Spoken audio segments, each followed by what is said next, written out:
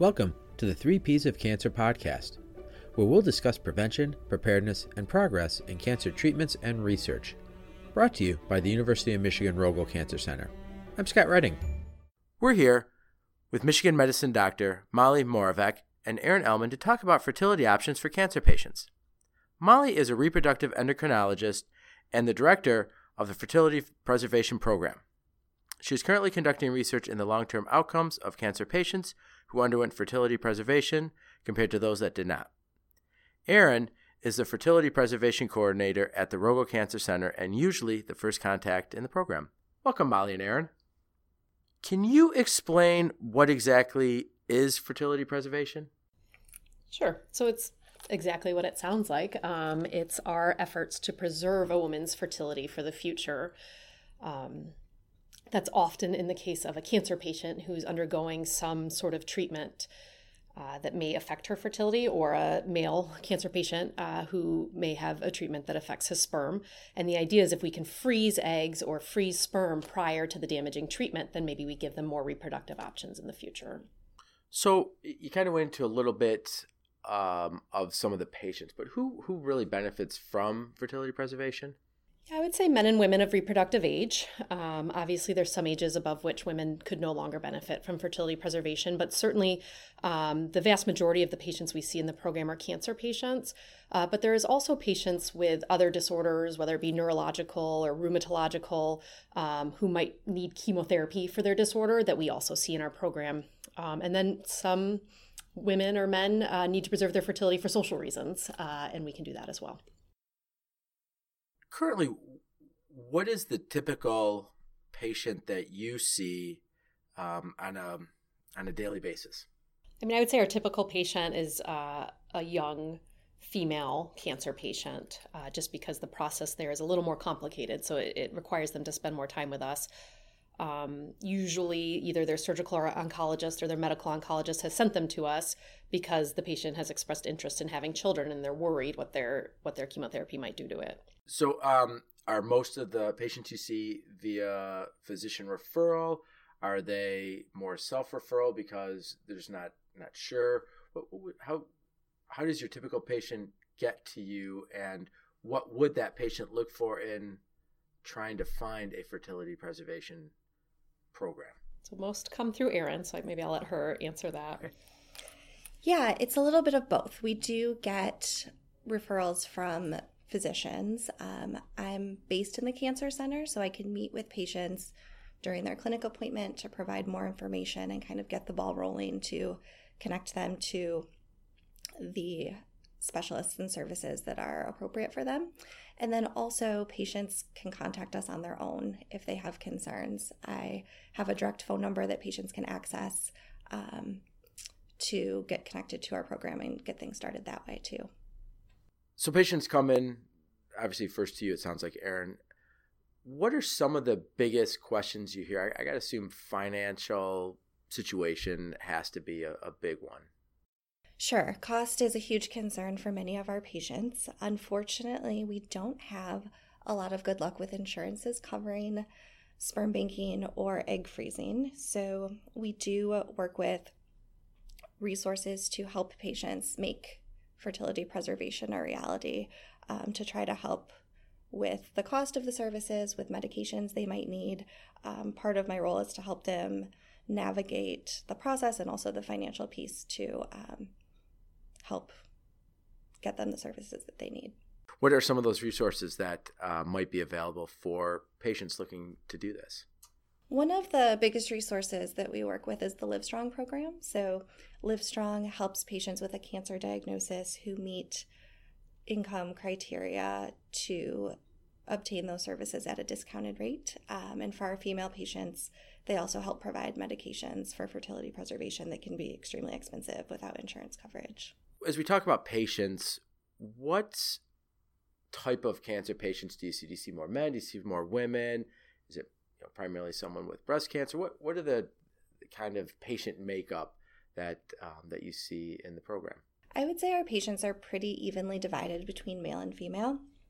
We see a number of patients on the female side from our breast cancer clinic, also patients with blood cancers, and sarcoma is another big referral source. And then on the male side, in addition to those groups, also testicular cancer patients are frequently referred to us. And I know sarcomas, and there's a lot of childhood leukemias we hear about. Are your patients that come in off of that, are they patients that had already had cancer as a child, or are they maybe newly diagnosed patients in their young adults? I think that brings up a really good point. I would say the majority of our patients are newly diagnosed and looking to preserve fertility before treatment, which is the most effective way to do things. That said, we're seeing an increase in childhood cancer survivors who either were too young or too overwhelmed at the time of their diagnosis to even really ask about fertility or understand what was happening to their fertility and are now curious about their fertility potential. And the interesting thing about that group is that even some of them who have return of ovarian function, it may not be long term. And so there is an opportunity for us to intervene in some of these cases. We do have a group of teenage girls who survived cancer at a young age who are now freezing their eggs in their teenage years to use in their 20s or 30s. How do you have that conversation with a teenager, whether it's a male or female? Because I know that boys who have blood cancers are also would-be candidates. How do you have that conversation either with them or their parents about thinking about fertility preservation at such a young age? Yeah, I mean, it's awkward. There's no way around that. But I think there's so many ranges of maturity in these kids. And I think having gone through something like that and survived something like that makes a lot of these kids a little more medically savvy, a little more comfortable talking about their bodies. In some cases, we have to kick the parents out of the room so that we can get a real answer from the child. In other cases, they've already discussed this at home, and it's a very open, honest conversation. I think something that I've had to learn is using less technical terms with that group and maybe making more jokes about bodily functions. And then that usually breaks the ice for us. And I think most of the time, no matter how awkward the conversation is, by the end, the response is that the patients and families are glad to have had the conversation rather than to have not known. So when you're talking with the patients, whether they're teenagers, their parents, or they're young adults, or even adults in their mid to late 20s, early 30s, how do you explain to them the entire process and what to expect through this process? Sure. So it's very different for men and women. I'll let Erin maybe talk about the process for men. Mm-hmm. Sure. So for our male patients, we give them some education about how their potential treatment plan may impact their fertility. And patients who are interested in sperm banking prior to their treatment can set up an appointment with us. They come to our lab at the Center for Reproductive Medicine and provide a semen sample. Samples are provided through masturbation at our lab and are then analyzed and frozen. So the patient receives information usually that same day about the results of their semen analysis and guidance about how that sample could be used in the future to create a family. And then from the female side of things, if we see a patient before she starts treatment, she actually has a few options. One of those options is a medical treatment with something called a GnRH agonist that sort of helps quiet her ovaries, almost like when she was prepubertal or postmenopausal. The thought being that if chemotherapy and radiation attack rapidly dividing cells, if we can make the ovaries quiet, maybe they won't be as susceptible to the chemotherapy. Another option is egg or embryo freezing, which is a much more involved process. It does require delaying chemo for about 2 to 3 weeks because a woman has to undergo stimulation of the ovaries so that we can get as many eggs as we possibly can to either then freeze the eggs or create the embryos. And then a third option is an experimental option that is not currently offered at the University of Michigan, but we can certainly make referrals to other institutions. And that's actually taking out all or part of the ovary and freezing the ovary for future use. Both sperm and eggs and embryos, as far as we know, can be frozen indefinitely. So even if we freeze a 13-year-old's eggs, if she decides she doesn't want kids till she's 40, it's just as good at 40 as it would have been at 25. What would someone look for if they're looking for fertility preservation or any kind of infertility help? What kind of provider or program should they be looking for? Sure. So I'll start with infertility, maybe because that one's easier. If you're just looking for infertility treatment, I think you just want a clinic that has a long track record, that has good success, that has other resources available to you, such as social workers or financial counselors, because the fertility journey is stressful and long. And so if you have a single practitioner with no other support around them, I think that makes it more difficult for patients.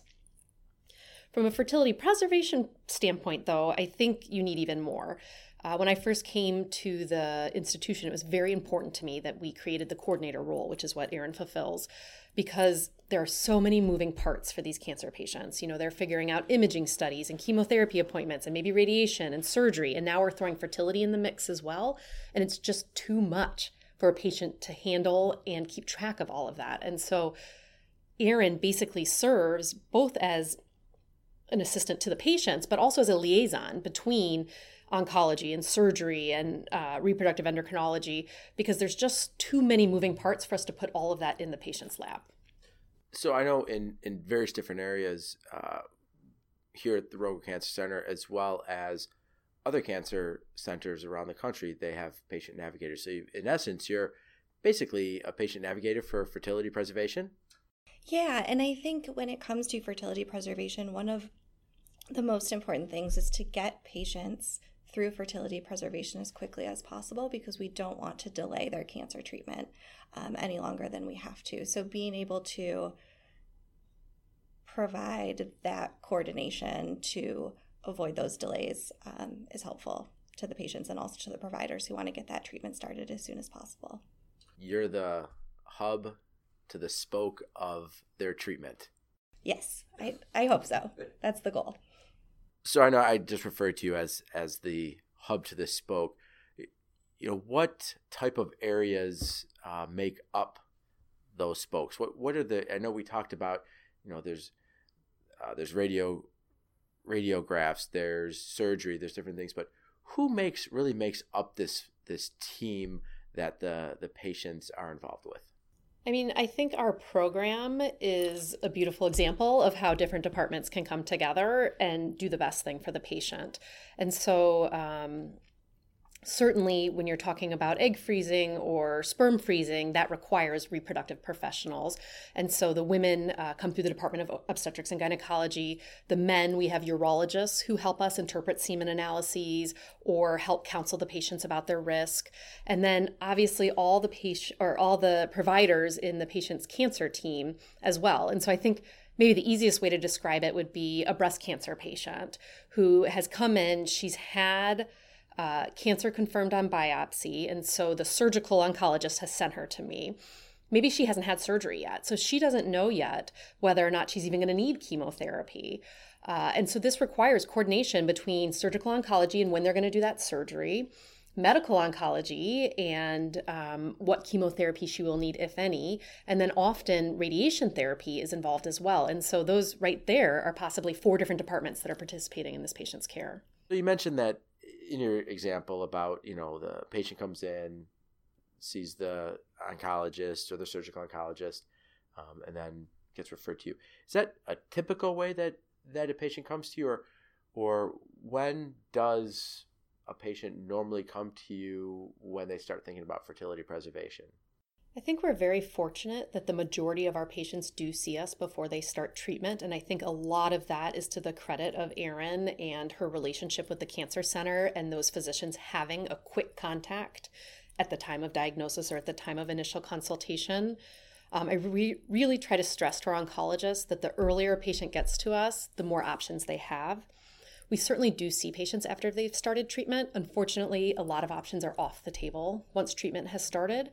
That said, some patients just want to know what's going to happen. They just want counseling about what this is going to do. And so we're very happy to see those patients and at least provide that counseling. It's probably best for patients if they are of a childbearing age and they've been diagnosed with cancer, that they should probably at least seek out some information before their treatment starts. Absolutely. We've talked about kind of right now where things are for a patient when they come in and what to expect. Is there any research or clinical trials that are happening, or just even research in general of how fertility preservation can be advanced moving forward? Yeah, I think there's a few areas that people are interested in. As you mentioned in the beginning, there's still ongoing convincing that needs to be done that we're not hurting patients by delaying their chemotherapy by a couple weeks. And so a lot of research is dedicated to showing equivalent outcomes between patients who did or didn't pursue fertility preservation. Another big area of research is that ovarian tissue freezing that I said, because we're not still 100% sure of the best way to use that tissue. Right now, most commonly, the tissue is put back in the patient, but is it possible that we could just grow the eggs in the lab like we do an IVF procedure and maybe create embryos in the lab and put one embryo back at a time, therefore not requiring another surgery? And so there's a lot of research in that area as well. Two other areas I think are both under the category of defining risk. And so right now, when a patient comes into us, we counsel her that the risk of chemotherapy to her depends on which chemotherapy it is, how much she gets in total, how old she is, and what her ovarian reserve or how many eggs she has even before she starts is. But that often will lead to a risk percentage. I might quote a woman a 30 to 70% risk of ovarian failure. And that's a very frustrating number for women because 30% is very different than 70%. And so I think sort of in the era of personalized medicine, there's a lot of attention on us being able to better pinpoint who really needs fertility preservation and maybe who doesn't. Similarly, after cancer treatment, trying to be able to pinpoint when we need to intervene with fertility preservation before a woman runs out of her eggs. You know, as it relates to breast and ovarian cancers, we hear a lot about people taking some steps because they've been diagnosed with having the BRCA gene mutation of getting mastectomies even before they've had breast cancer or having their ovaries removed before they've been diagnosed with ovarian cancer. Is there anything along those lines of someone that maybe has been told that they have that gene but haven't gotten the disease yet to be thinking about or talking about as it relates to fertility preservation? Yeah, I think we've started seeing a lot more of those patients as well, in part because genetic testing is getting so advanced, and also because we learned more about prophylactic surgeries to help prevent the cancer from ever happening in the first place. And understandably, a lot of these patients don't want to pass this risk on to their children. And so we can test embryos with something called pre-implantation genetic testing for monogenic diseases is the full name. And basically, as long as we have the mutation report for that individual patient, we can then test her embryos that she would have to create in our lab and help her prevent passing that gene on to her offspring. Well, I think this has been really informative, and I really appreciate the time today. If you were to leave our listeners with one key important information or fact, what would that be, Molly? I think for me, it's not to be afraid to ask. You know, I think a patient might feel that fertility is a funny thing to ask about when they're facing chemotherapy. It might seem small to them, but really the earlier the patient can get to me, the more options I have to provide them. And so if they're curious, they should ask and then let us take it from there. Don't worry about it being another burden on them. They just need to ask the question. Erin, what would your parting thoughts be? I think definitely echoing that statement, the sooner patients can contact us, the sooner providers can refer patients to us, the more we can help. And I think we've seen, you know, over the last couple of years in particular, significant growth in the number of patients who have been referred to us and the number of patients we've been able to help with fertility preservation. So looking forward to continuing that growth and helping more patients with this very important topic. Great. Well, thank you both very much today. And again, great information. Thanks. Thank you. Thank you for listening. And tell us what you think of this podcast by rating and reviewing us. If you have suggestions for additional topics, you can send them to cancercenter@med.umich.edu or message us on Twitter @umrogelcancer. You can continue to explore the 3 Ps of cancer by visiting rogelcancercenter.org.